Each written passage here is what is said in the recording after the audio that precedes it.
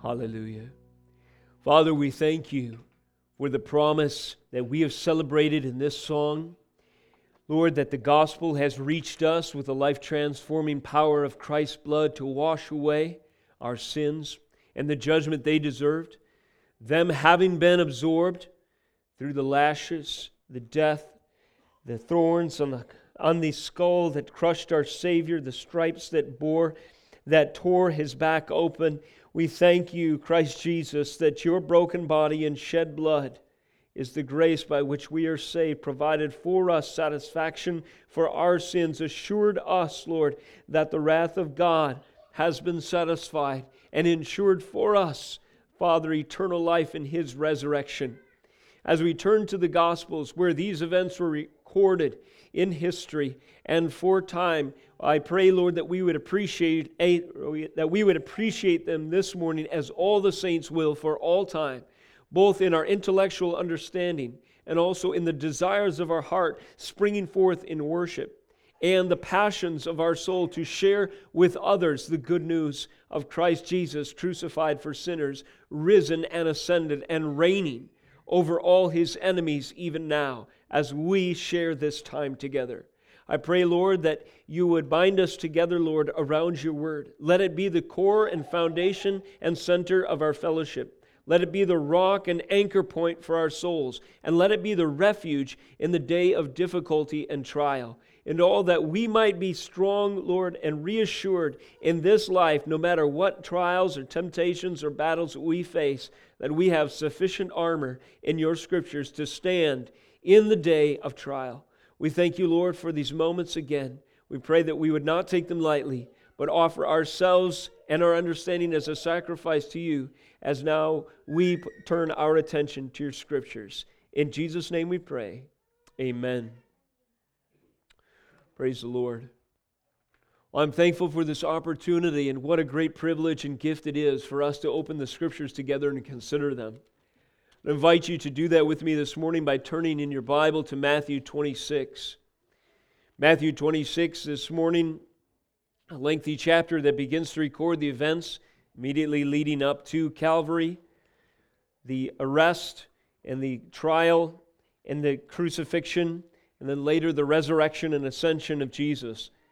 So the details in this text and in this narrative are significant indeed. And we find them to be so at closer examination in ways perhaps we have not considered before. This happened to me this week as I was studying. Particularly our section today, the Garden of Gethsemane, experience where Christ is praying, taking on the anguish and burden of sorrow for what he is about to embark upon, and then comparing this passage to another experience and revelation that had occurred back in chapters 16 and 17. So in the course of today's message, those will be our two primary texts, Matthew 26 and then Matthew chapters 16 and 17. What we will do is compare the testimony or the narrative, the account of the Transfiguration, the Mount of Transfiguration, with the Garden of Gethsemane experience. I want to submit to you this morning that these two accounts are parallel texts. And when we consider them as such, a deeper understanding of both will be apparent. If you have your Bible open to Matthew 26, I invite you to stand out of reverence for the reading of God's Word. Stand, if you would, with your Bible open to Matthew 26, and let us read together. Follow me as I declare verses 30 through 46. And when they had sung a hymn, they went out to the Mount of Olives. Then Jesus said to them, "You will all fall away because of me this night. For it is written, I will strike the shepherd, and the sheep of the flock will be scattered.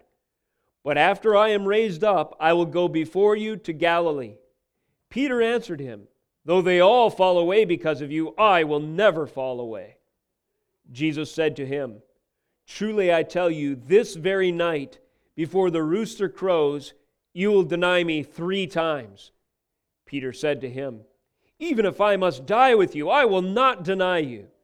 And all the disciples said the same. 36. Then Jesus went with them to a place called Gethsemane. And he said to his disciples, "Sit here while I go over there and pray." And taking with him Peter and the two sons of Zebedee, he began to be sorrowful and troubled. Then he said to them, "My soul is very sorrowful, even to death. Remain here and watch with me." And going a little further, he fell on his face and prayed, saying, "My Father, if it is possible, let this cup pass from me. Nevertheless, not as I will, but as you will." And he came to the disciples and found them sleeping. And he said to Peter, "So you could not watch with me 1 hour? Watch and pray that you may not enter into temptation. The spirit indeed is willing, but the flesh is weak." Verse 42, again for the second time, he went away and prayed, "Father, if this cannot pass unless I drink it, your will be done." And again he came and found them sleeping, for their eyes were heavy. So leaving them again, he went away and prayed for the third time, saying the same words again. Then he came to the disciples and said to them, "Sleep and take your rest later on. See, the hour is at hand, and the Son of Man is betrayed into the hands of sinners. Rise, let us be going. See, my betrayer is at hand." This is the word of God. You may be seated. The title of this morning's message is Transfiguration and Gethsemane. The Mount of Transfiguration and the Garden of Gethsemane, two significant places where two significant revelations about aspects of the gospel have been revealed in the course of Matthew's account, again in chapters 16 and 17, and here in chapter 26. There is a multifaceted and multi-layered richness of the gospel record that begs a trained eye for some of its most brilliant literary treasures.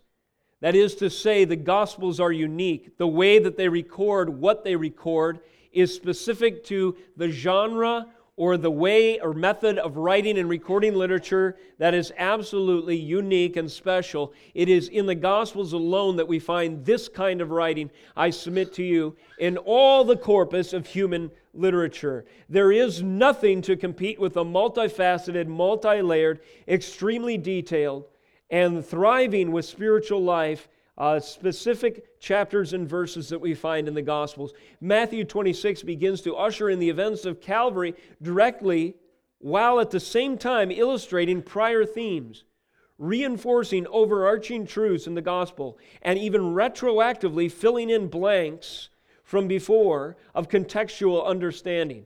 That is to say, the Mount of Transfiguration makes far more sense in light of the Garden of Gethsemane, and the opposite could be said as well.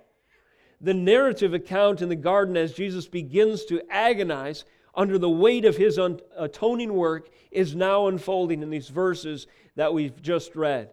And these verses draw striking parallels to prior events in the gospel, especially the details surrounding the Mount of Transfiguration account in chapters 16 and 17.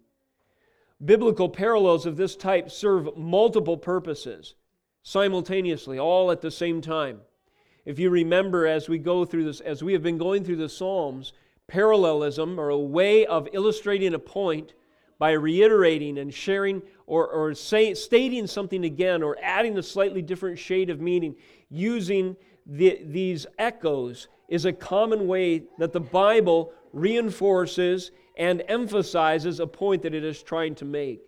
When we take these kinds of parallel accounts side by side, they add depth and dimension and understanding and illumination to the text. This is similar in the Gospels, especially as we consider in this case a sort of narrative or story parallelism. These striking parallels of prior events that now are re-emphasized to some degree serve multiple purposes. Among them to emphasize, as we've stated, reiterate, expound, and expand ideas central to the message of Matthew, and also crucial to the application of these events as lessons for the believing reader. What are we to take away and to apply, in other words? Behold, saints, as we open the Scriptures again this morning, the beauty of what we have before us. And let us seek the Spirit's aid in appreciating their power and their intricacies. To help us do this, I have a heading for you. Let us consider parallels between Transfiguration and Gethsemane. And let's consider these under three categories. First of all, confusion. And this deals mostly with the response and the interaction of the disciples under these conditions as these events are unfolding before them. Confusion. Secondly, calling. In spite of their woeful misunderstanding, there is a calling that is happening. There's discipleship taking place. Christ Himself is shaping the hearts and the minds and the lives of His followers through these events. Thirdly, occasion. The very events themselves, the Mount of Transfiguration, the Garden of Gethsemane, are significant. They are particularly significant in meaningful ways to understand the nature of Christ, His divinity, His work on Calvary, what the gospel is all about, and the foundations, in fact, for our faith. So consider, first of all, confusion this morning, primarily looking at the responses of the disciples. There are parallels, again, between Transfiguration and Gethsemane as we consider confusion, how the closest followers of Jesus Christ were absolutely bewildered in many cases at this course of events. The closest of Jesus' followers and most informed of students are often, in the case of the record, left in the dark, struggling for clarity, having great difficulty understanding what's going on.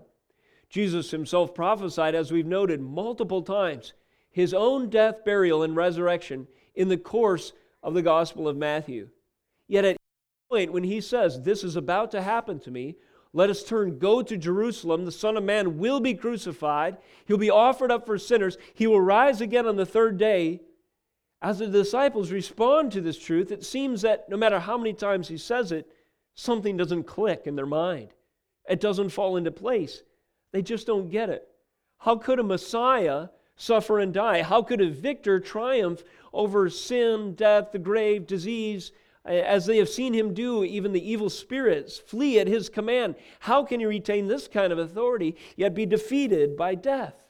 How could He be falsely accused and condemned by the powers that be when we've just seen Him break bread and feed thousands in the wilderness? How could the man who walked across the seas to rescue us in a storm, demonstrating His power over the elements of nature, fall victim and prey to something like a pagan government or the will of the religious elite who are jealous of His influence over the people? They're struggling for clarity. They don't realize what's going on, and although they're hearing the words their master is saying, the message, the bigger picture, is missing them almost, it would appear, entirely. In the state of the disciples at this point, it is clear that the message of the gospel happens in spite of them. The message is clear as we read it in spite of the disciples. But listen, this is important. At a certain point later, this would be reversed. That is to say, the same men who wrote and recorded and interpreted the work of Christ didn't understand it to a great degree as it was happening. But later, as the Spirit gave them the ability to put the pieces in place, they were the very ones commissioned to help us understand in the record of the gospel we have today. Why is this the case? Normally, when you read a book by an author, if you look deeply into, the bibliography and his history and his pedigree, what do we see? Well, this person is qualified to write the story because of their personal expertise in the matter. They've mastered this material. They're a great scholar. Therefore, they have the authority. They have credentials, the ability to speak on the subject and to be considered believable. Well, the way that the Bible is recorded is something different entirely than this typical way that we digest or appreciate information.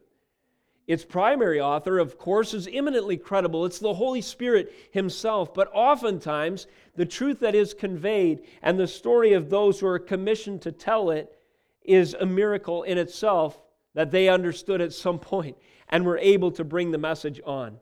The Bible does not come to us on the foundation of human ingenuity, human expertise. It wasn't a bunch of experts who designed a religion and gave it to us by way of human invention at all. In fact, as the story of the Gospels unfold, they are running to catch up. The disciples, those closest to the Master, to Jesus Christ, those with the inside track, if you will, to understand, they are running to catch up with its significance. By God's grace, they eventually do. But this in itself, this confusion of the disciples, is testimony to the divine authorship of our faith, the sovereign intervention of God into history, and even the divine authorship of Scripture itself. If you consider some of the stories of great storms, just as an illustration, you hear some of the strangest things about the power of a tornado.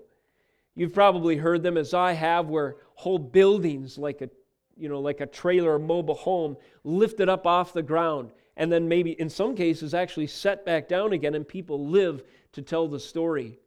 A tornado swirls or is with a swirling wind, sweeps through an area, and it can leave a wake of destruction that is beyond the imagination. As far as destruction per square inch, no other force of nature can even compare. In this picture of massive power beyond our control and being swept up in it, we have something of an illustration of what the disciples must have felt at this time. They were being caught up like in a tornado, as if in a tornado, into the story of redemption. It was sweeping them up inside of these happenings in a way that they could not deny its power. They were experiencing it firsthand, but they couldn't explain everything about it, and they certainly couldn't lay claim to its source of energy. Things were happening to them in powerful ways that would shape their experience, and God would use it later. But at this point, they are just hanging on for the ride. Let's consider the ride a bit as we compare these two passages, Matthew 16 and 17 and Matthew 26. First of all, although the disciples are somewhat befuddled and confused and conflicted, it is not as if they haven't been brought up to speed with explanation about what is going to happen in the gospel. Turning back to the events and the instruction of Christ that preceded the Mount of Transfiguration and Matthew 16, we find that the event of Christ's glorious revelation to them on the mountain was preceded by prophecy of what he would soon accomplish on Calvary. For instance, in Matthew 16:21, it says, "From that time Jesus began to show his disciples that he must go to Jerusalem and suffer many things from the elders and chief priests and scribes, and be killed, and on the third day be raised." Again, as we consider the confusion of the disciples, notice what the reaction that immediately follows. Peter took him aside and began to rebuke him, saying, "Far be it from you, Lord, this shall never happen to you." This is strange indeed to the disciples and as his hearers, as he again prophesies of what will happen, but they seem to have difficulty processing. As we turn over to the Garden of Gethsemane, we have a similar introduction to these events in the words of Christ that again are met with a certain confusion in Matthew 26:30. It says, "And when they had sung a hymn, they went out to the Mount of Olives. Then Jesus said to them, 'You will all fall away because of me this night. For it is written, I will strike the shepherd, and the sheep of the flock will be scattered. But after I am raised up, I will go before you to Galilee.'" And what is the response again? Confusion. They don't get it. Peter answered him, "Though they all fall away because of you, I will never fall away." And just hours later, the prophecy is fulfilled. Peter is found denying Christ, and all the disciples run for the hills. These sufferings were explained to them. The death and resurrection of Christ was laid out clearly to them. What the disciples don't understand, though, is a truth that had been recorded in the Scriptures long before Christ came on the scene. And these three words, "I will strike," is central to the understanding of what is about to take place. This, of course, is a prophecy from Zechariah 13:7. But he wasn't the only one who prophesied that there would be a Messiah, a suffering servant who would come and who would be struck. Also, Isaiah 53 in the book of Isaiah comes to mind. Do you recall chapter 53, verse 10? "Yet it was the will of the Lord to crush him," speaking of Christ. He has put him to grief when his soul makes an offering for sin. He shall see his offspring, he shall prolong his days. The will of the Lord shall prosper in his hand. Out of the anguish of his soul, this is the Garden of Gethsemane that we are about to read in our passage, and it describes in fulfilling detail this prophetic word from centuries prior. Out of the anguish of his soul, he shall see and be satisfied. By his knowledge shall the righteous one, my servant, make many to be accounted righteous, and he shall bear their iniquities. The disciples thought it wasn't right that their Messiah fall under these powers that be and be killed and falsely accused. Perhaps they also thought, Peter certainly seemed to fall into this category, that if they could just rally themselves, take up swords, and inspire a zealot movement, they could stand against those who would oppose their Messiah. What they failed to understand was that Calvary, the cross, what Christ was about to do, was not first and foremost by the hand of the Pharisee, of Caiaphas, of those who plotted for his death, of Judas who betrayed him, the Roman guards who guarded him and speared him through, the ones who nailed his hands and feet, or Pilate who presided over his trial. No. The striking, the violence and the work of death and the final blow was by the hand of God the Father Himself. And this understanding of the sovereignty of God in the death of His Son for the satisfaction of His wrath for the sinners who need salvation was key to understanding. Once the disciples realized this later, in the course of their dawning gospel understanding, they became the most powerful apologists. They became the most fearless messengers. They became successful apostles, tireless zealots of a spiritual kind. And they declared with boldness, confidence, clarity, and certainty that it was the will of the Lord, prospering in His hand, that struck Christ the servant as a propitiatory, that is, wrath-absorbing sacrifice for the sin of mankind. These two stories, again, the Mount of Transfiguration and the Garden of Gethsemane, are parallel in, again, looking a little more closely at the misguided responses of the disciples. In Matthew chapter 16, you remember Christ revealed Himself in shining glory. Moses and Elijah are standing next to Him. And what is the response? Well, Peter, again, we have the record in verse 3 of chapter 17 of Matthew. Behold, there appeared to them Moses and Elijah talking with Him. And Peter said to Jesus, Lord, it is good that we are here. If you wish, I will make 3 tents here, one for you, one for Moses, and one for Elijah. Peter is interrupted. He's interrupted by a voice from heaven. Heaven's loudspeaker proclaims from glory while he is still speaking. It says, a bright cloud overshadowed them, and a voice from the cloud said, This is my beloved Son, with whom I am well pleased. The message to Peter and the disciples was listen, worship in fear, not be busy about building a tabernacle just now. This was a misguided response. Peter didn't realize the significance of what was happening.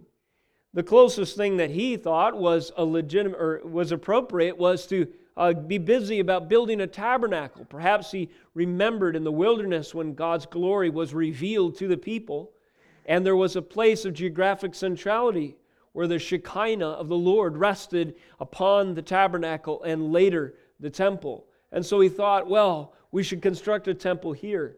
Little did he understand that Christ Himself was the glory of God revealed, and this glory would transcend a mere place, and it would soon inhabit them, they themselves, the disciples. And Christ is the tabernacle, or Christ came and dwelt among us, and we ourselves become His tabernacle. And this was a foreshadow of His glory after He was resurrected and His body is transfigured and changes form, and it shows that He has the power of resurrection. And all this was happening. But the misguided response of Peter illustrates how it was lost on him, at least at that moment. This was similar in Matthew 26 at the Garden of Gethsemane again, was it not? As we go back to our text today, we find in verse 33 this response by Peter again. Peter answered him, "Though they all fall away because of you, I will never fall away." This after the prophecy that Jesus declared that the shepherd will be struck and the sheep will be scattered. Peter digs deep within himself and finds an inner resolve and confidence, and says with a tone of boldness, confidence, pride, and certainty, "I will never fall away." It was a misguided response. Peter misunderstood his own frailty.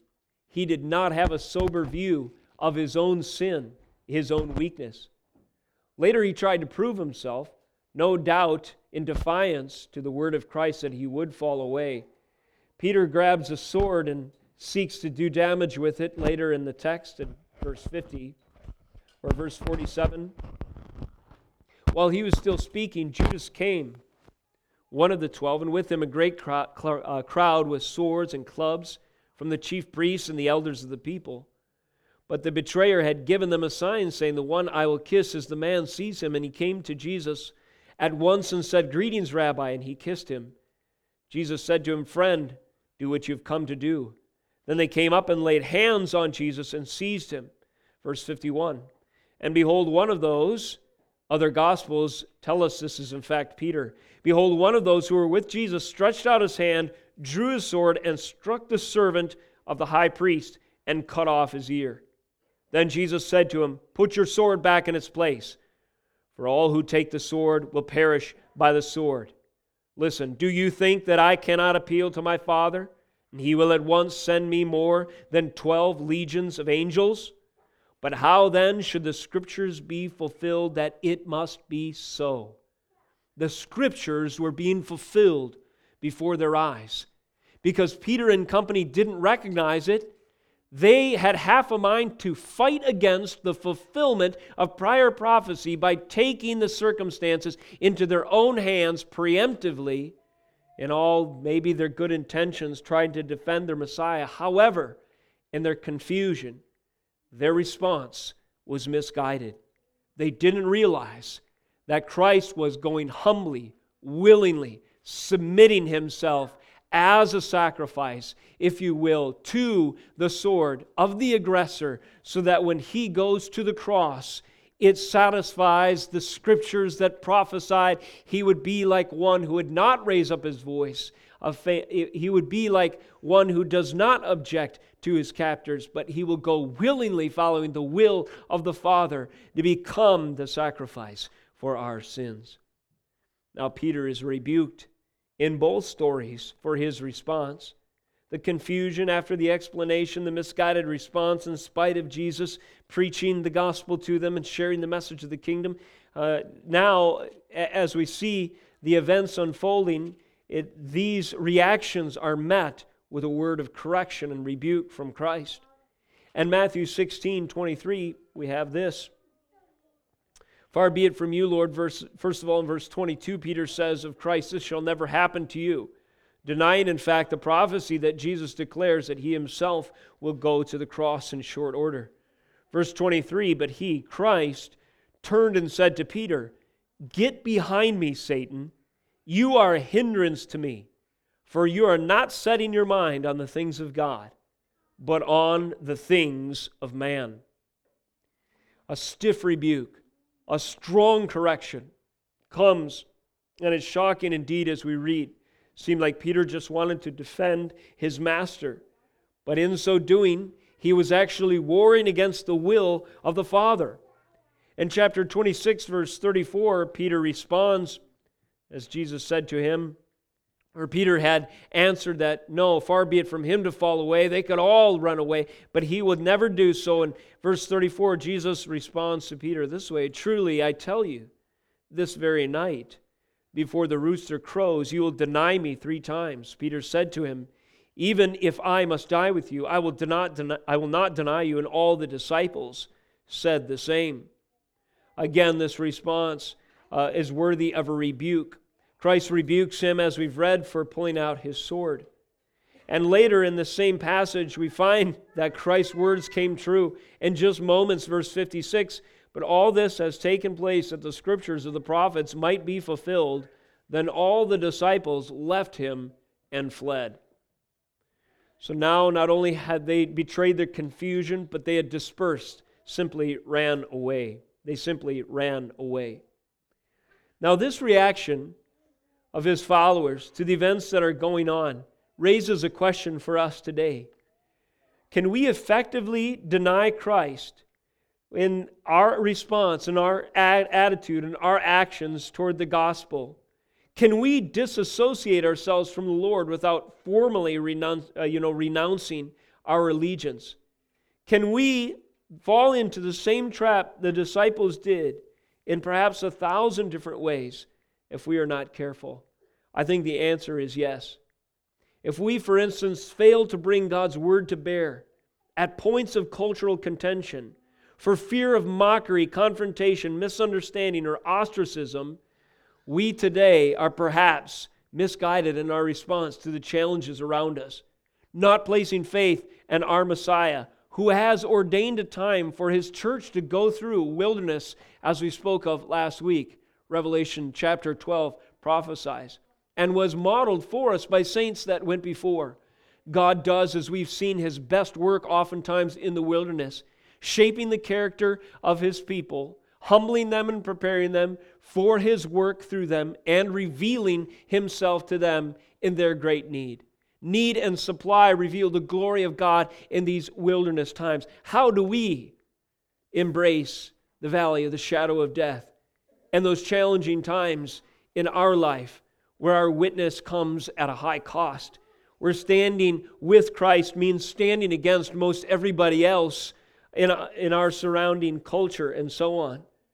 Do we run away? Do we deny the Lord? Are we tempted to disassociate ourselves, distance ourselves from the point where the battle wages for the testimony of the gospel to be consistently proclaimed no matter the circumstances? You see, we are guilty and susceptible to confusion too, are we not? And misguided responses in the flesh are usually our default position. Peter is rebuked for these things, but it was a gentle rebuke. The word of the Lord came to correct Peter, and the compassion of Christ was seen through this time. You see, Christ's followers were being discipled during these moments. They were being prepared for God's work. If you have felt yourself relating to these responses, consider the gentle rebuke of the Holy Spirit.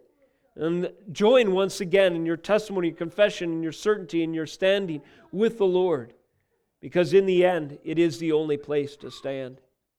Building on this point number 2 this morning, calling. There are parallels between Transfiguration and Gethsemane. One of them is the seemingly halting progress of discipleship. Nevertheless, it is something that is going on, a sanctifying work among Christ's followers through these events. There's a call that is coming forth at the same time as these happenings are going on. Again, back in Matthew chapter 16, we read in verses 24 this admonition, this instruction, these imperatives. Then Jesus told his disciples, if anyone would come after me, let him deny himself, take up his cross, and follow me. For whoever would save his life will lose it.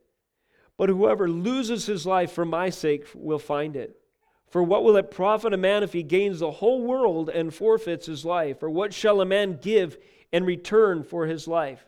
For the Son of Man is going to come with his angels in the glory of his Father, and then he will repay each person according to what he has done. So you see, not only does Christ prophesy his own sufferings, being condemned before the elders and chief priests and scribes, killed and raised the third day, but he calls his disciples to follow him to that end. If anyone would come after me, let him deny himself, take up his cross, and follow me. there is a temptation that the disciples are susceptible to that Christ warns them against in Matthew 26. And that would be the temptation that when the time comes, in part, when the time comes to follow Christ, even though it means death to self, that we do so anyway. That we follow Him even when the going gets tough, so to speak. In chapter 26, verse 35, there is a call. He says, or Peter, first of all, perhaps trying to follow Christ's example or Christ's admonition before, he says, even if I must die with you, I will not deny you. And all the disciples said the same. It's interesting that Peter says he is willing to die with Christ. Yet we see this resolve melting away in light of the fearful circumstances. It takes more than a frame of mind to stand in the day of difficulty. It takes the indwelling of the Spirit. Verse 36, then Jesus went with them to a place called Gethsemane, and He said to His disciples, sit here while I go over there and pray. So He's calling the disciples to pray, and He calls three even more specifically, taking Peter and the two sons of Zebedee. He began to be sorrowful and troubled. Later He tells them what to pray for. He says, the hour is at hand, so leaving them again, verse 44, He went away and prayed for the third time, saying the same words again. Then He came to the disciples and said to them, sleep and take your rest later on. See, the hour is at hand. The Son of Man is betrayed into the hands of sinners. Rise, let us be going. See, my betrayer is at hand. This admonition that He had given them to watch and pray, they had not listened to. But in verse 41, He had told them, watch and pray that you may not enter into temptation. They had not done so. They had not been watchful. They had not been prayerful. And now they were entering into temptation. And we see in due course that they are not prepared. Nevertheless, there is this calling from the Lord to prayer, to follow. And even through their failings, they are being drawn by the Spirit's work through this time to be disciples of Christ. And He will perfect them through the process. In spite of Peter's best intentions, his impetuous resolve, the disciples, and Peter included, especially as a representative apostle or disciple at this time, they failed at the most crucial testing points. This call and follow me.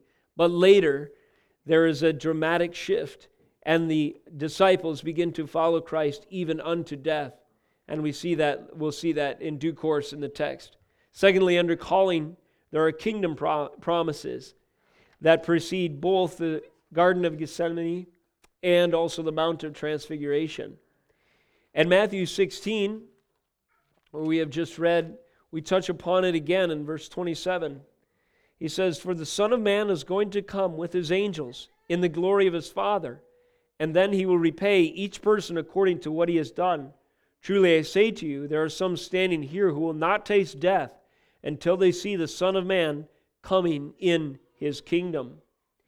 In this call to place faith in God's work through these events, there's an aspect of the promises that move beyond what Christ is about to go through and rest in His kingdom being fulfilled through this work later.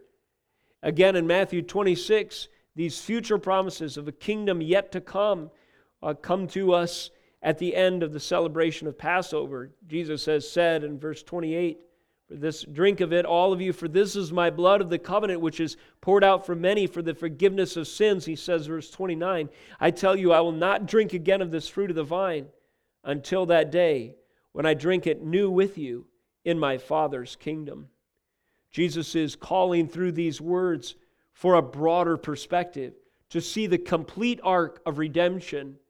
It seems to the disciples that all is lost at these events. They run away in fear.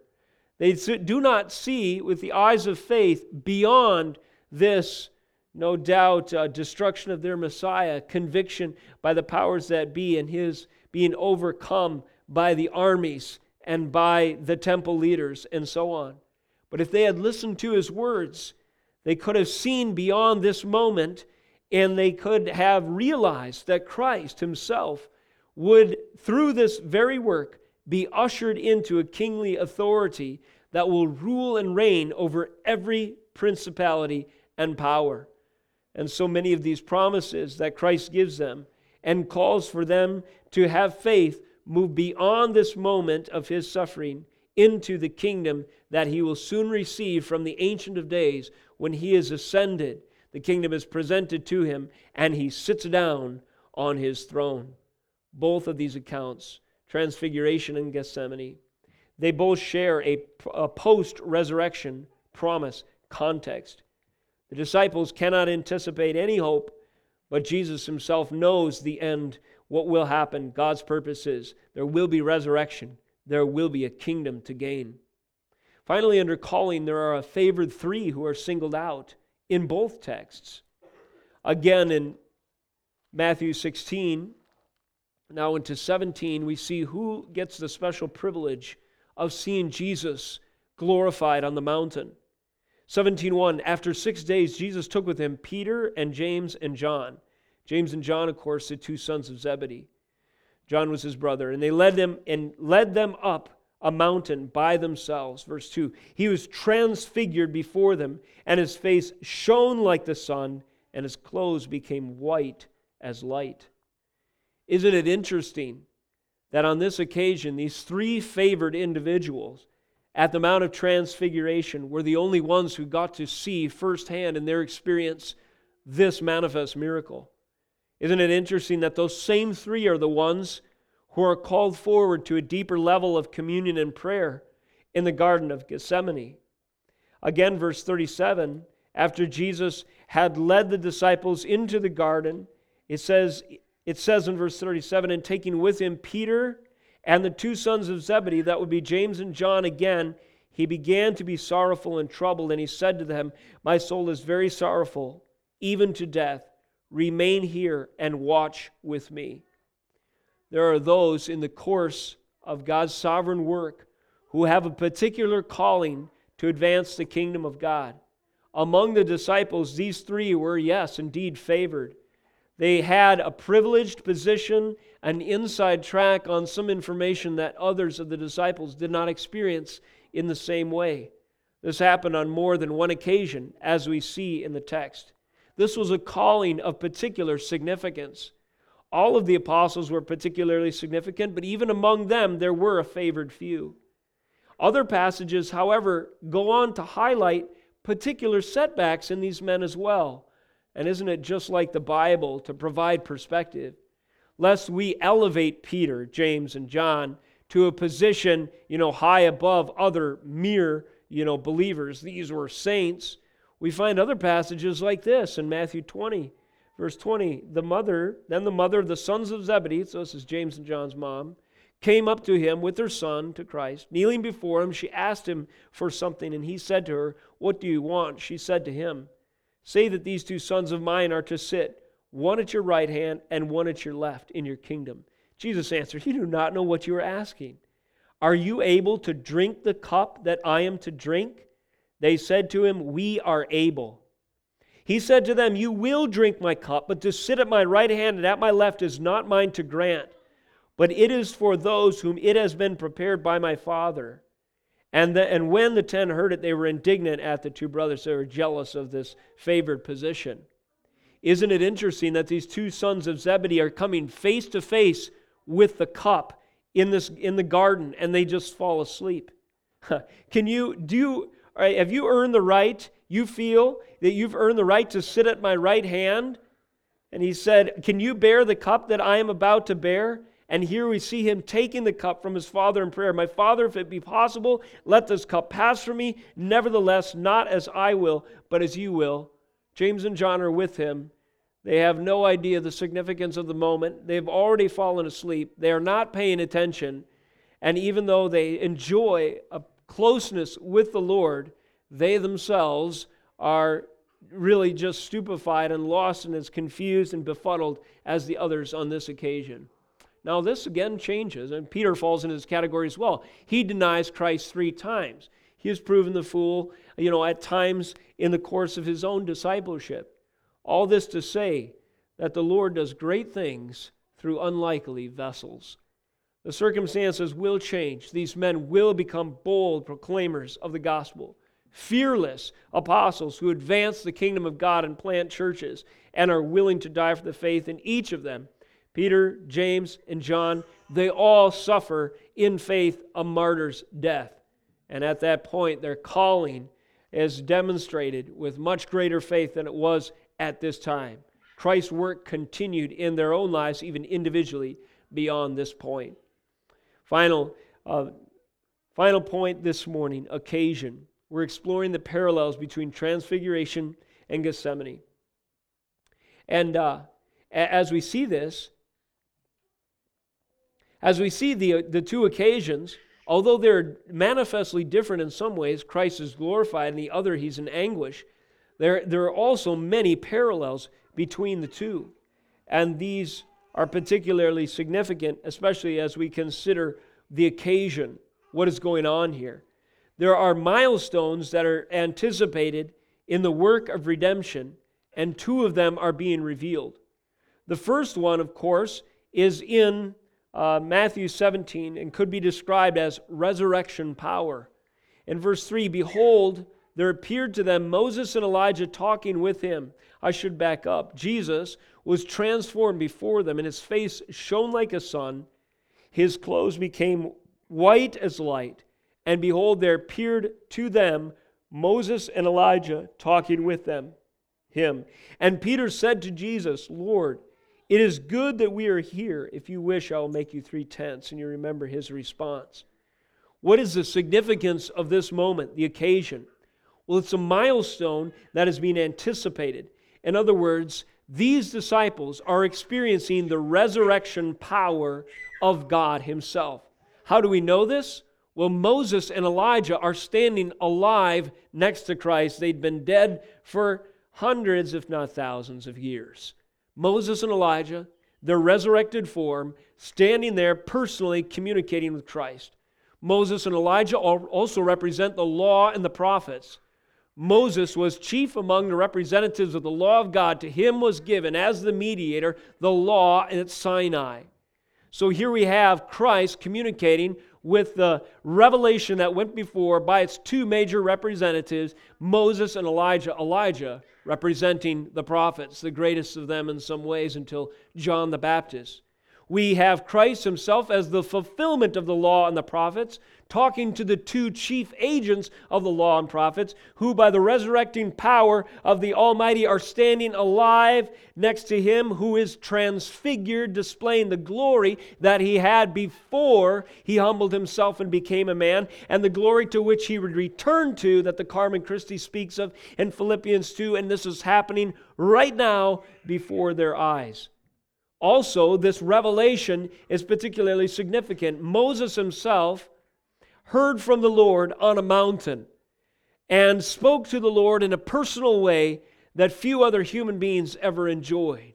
Elijah the same. He was exiled into the wilderness and heard the still small voice of the Lord. We talked about this last week. He was in the wilderness of Horeb. He was depressed after he had defeated the prophets of Baal, needed to be built up in his holy faith, as it were. He went out into the wilderness. The Lord revealed Himself in power, but the voice was not heard until it had quieted down, and that still small voice on the mountain spoke to Elijah. And now here is Christ on the mountain. This is God, this is man. And Moses and Elijah are hearing this same voice again on the mountain, and three are looking on, witnessing this occasion. Peter, James, and John see the fulfillment of the law and the prophets. They hear the voice of God communicating to them as He had done to the great saints of old. They see the power of God directly revealed to glorify the Son after His redemptive work was complete. They understand the former glory that the eternal Son had with the Father. They see the perfect communion consummated before them and the power of resurrection demonstrated, and the glorified future of Jesus Christ prophetically prefigured before their very eyes. This is what's going on. In Matthew 26, something else is going on. And it seems a stark contrast, does it not? But it is every bit as important, every bit as supernatural, every bit as miraculous and powerful. When Christ cries out, "My Father, if it be possible, let this cup pass from me. Nevertheless, not as I will, but as you will," he is contemplating in anguish the bearing of the wrath of God, in the destruction of his own flesh, in the suffering that he would bear on Calvary to make satisfaction for the sins of the elect. He cries out, "If there's another way, Father, may this cup pass from me. Nevertheless, your will be done. If it cannot pass unless I drink it, I will do your will." Anticipating the milestone of Calvary in these events. And again, the same three disciples are witnessing it, if they would only stay awake. Notice the disciples' reaction. It is similar again, and we won't touch on it specifically, but in chapter 17, 6 through 9, they fall down in terror, and Christ tells them to rise. Here they fall down in sleep and lethargy, and he commands them again to rise. He says again twice, first of all in verse 7, chapter 17, "But Jesus came and touched them, saying, 'Rise and have no fear.' And when they lifted up their eyes, they saw no one but Jesus only." In Matthew 26, verse 45, sleep, of course, had taken over, and Jesus was awaking them, and he says in verse 46, "Rise, let us be going. See, my betrayer is at hand." In closing this morning, what are some lessons and applications that we can take from the context of these two accounts, the Mount of Transfiguration and the Garden of Gethsemane? Well, there are many indeed, but let me just give you a couple briefly. First of all, as we follow the biography of the disciples, it is amazing to note the difference that the Holy Spirit makes. These fearful, shaking in their boots, tentative followers who are bragging about their resolve and then running away just a few moments later in schizophrenic overreaction and emotional fear to what's going on, become the forefathers of our faith. They become a mighty army that in the face of untold persecution nevertheless proclaim the gospel of Jesus Christ to the known world and beyond. After Pentecost, these men turned into a different sort entirely. And praise the Lord, after Pentecost, you and I have the same Spirit that raised Christ Jesus from the dead, indwelling us, quickening us, as if you have been regenerate, born again, placed your faith in Christ. There is post-Pentecost, confidence and clarity that rushes into the experience of the disciples, and that experience can be ours. Secondly, as we see the term fall away in the original language, the Greek is scandalizo, from which the root word you'll recognize, scandal, is similar. Jesus said, "All of you will fall away because of me this night." What it means is all of you will be scandalized. All of you will be presented with a stumbling block. I will literally trip you up tonight. What does this mean? Well, if we go back to Matthew 21 through 42, Jesus had already prophesied this very moment. Following a couple parables, he said, "Have you never read in the Scriptures, the stone that the builders rejected has become the cornerstone? This was the Lord's doing, and it is marvelous in our eyes. Therefore I tell you, the kingdom of God will be taken away from you and given to a people producing its fruits. And the one who falls on this stone will be broken to pieces, and when it falls on anyone, it will crush him." The disciples were about to fall on the stone, if you will. That is to say, in summary, that no one encounters Christ without a confrontation. This serves to illustrate, here in the text, what Jesus had prophesied before, that when you come to grips with who Christ is with respect to you, it is always a confrontation. You meet him as a sinner, and you meet him with a message of hell-bent condemnation if you don't repent. And if you fall on that stone in repentance and faith, you become more privileged than the religious elite could ever know at that time upon whom the stone falls, and they are crushed into powder. That is to say, there are only two kinds of people: those who are broken upon the stone in repentance and faith, and those upon whom the stone justly crushes in condemnation and judgment.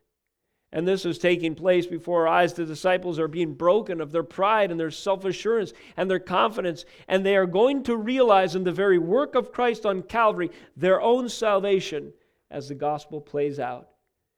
And finally, this morning, lessons from the context.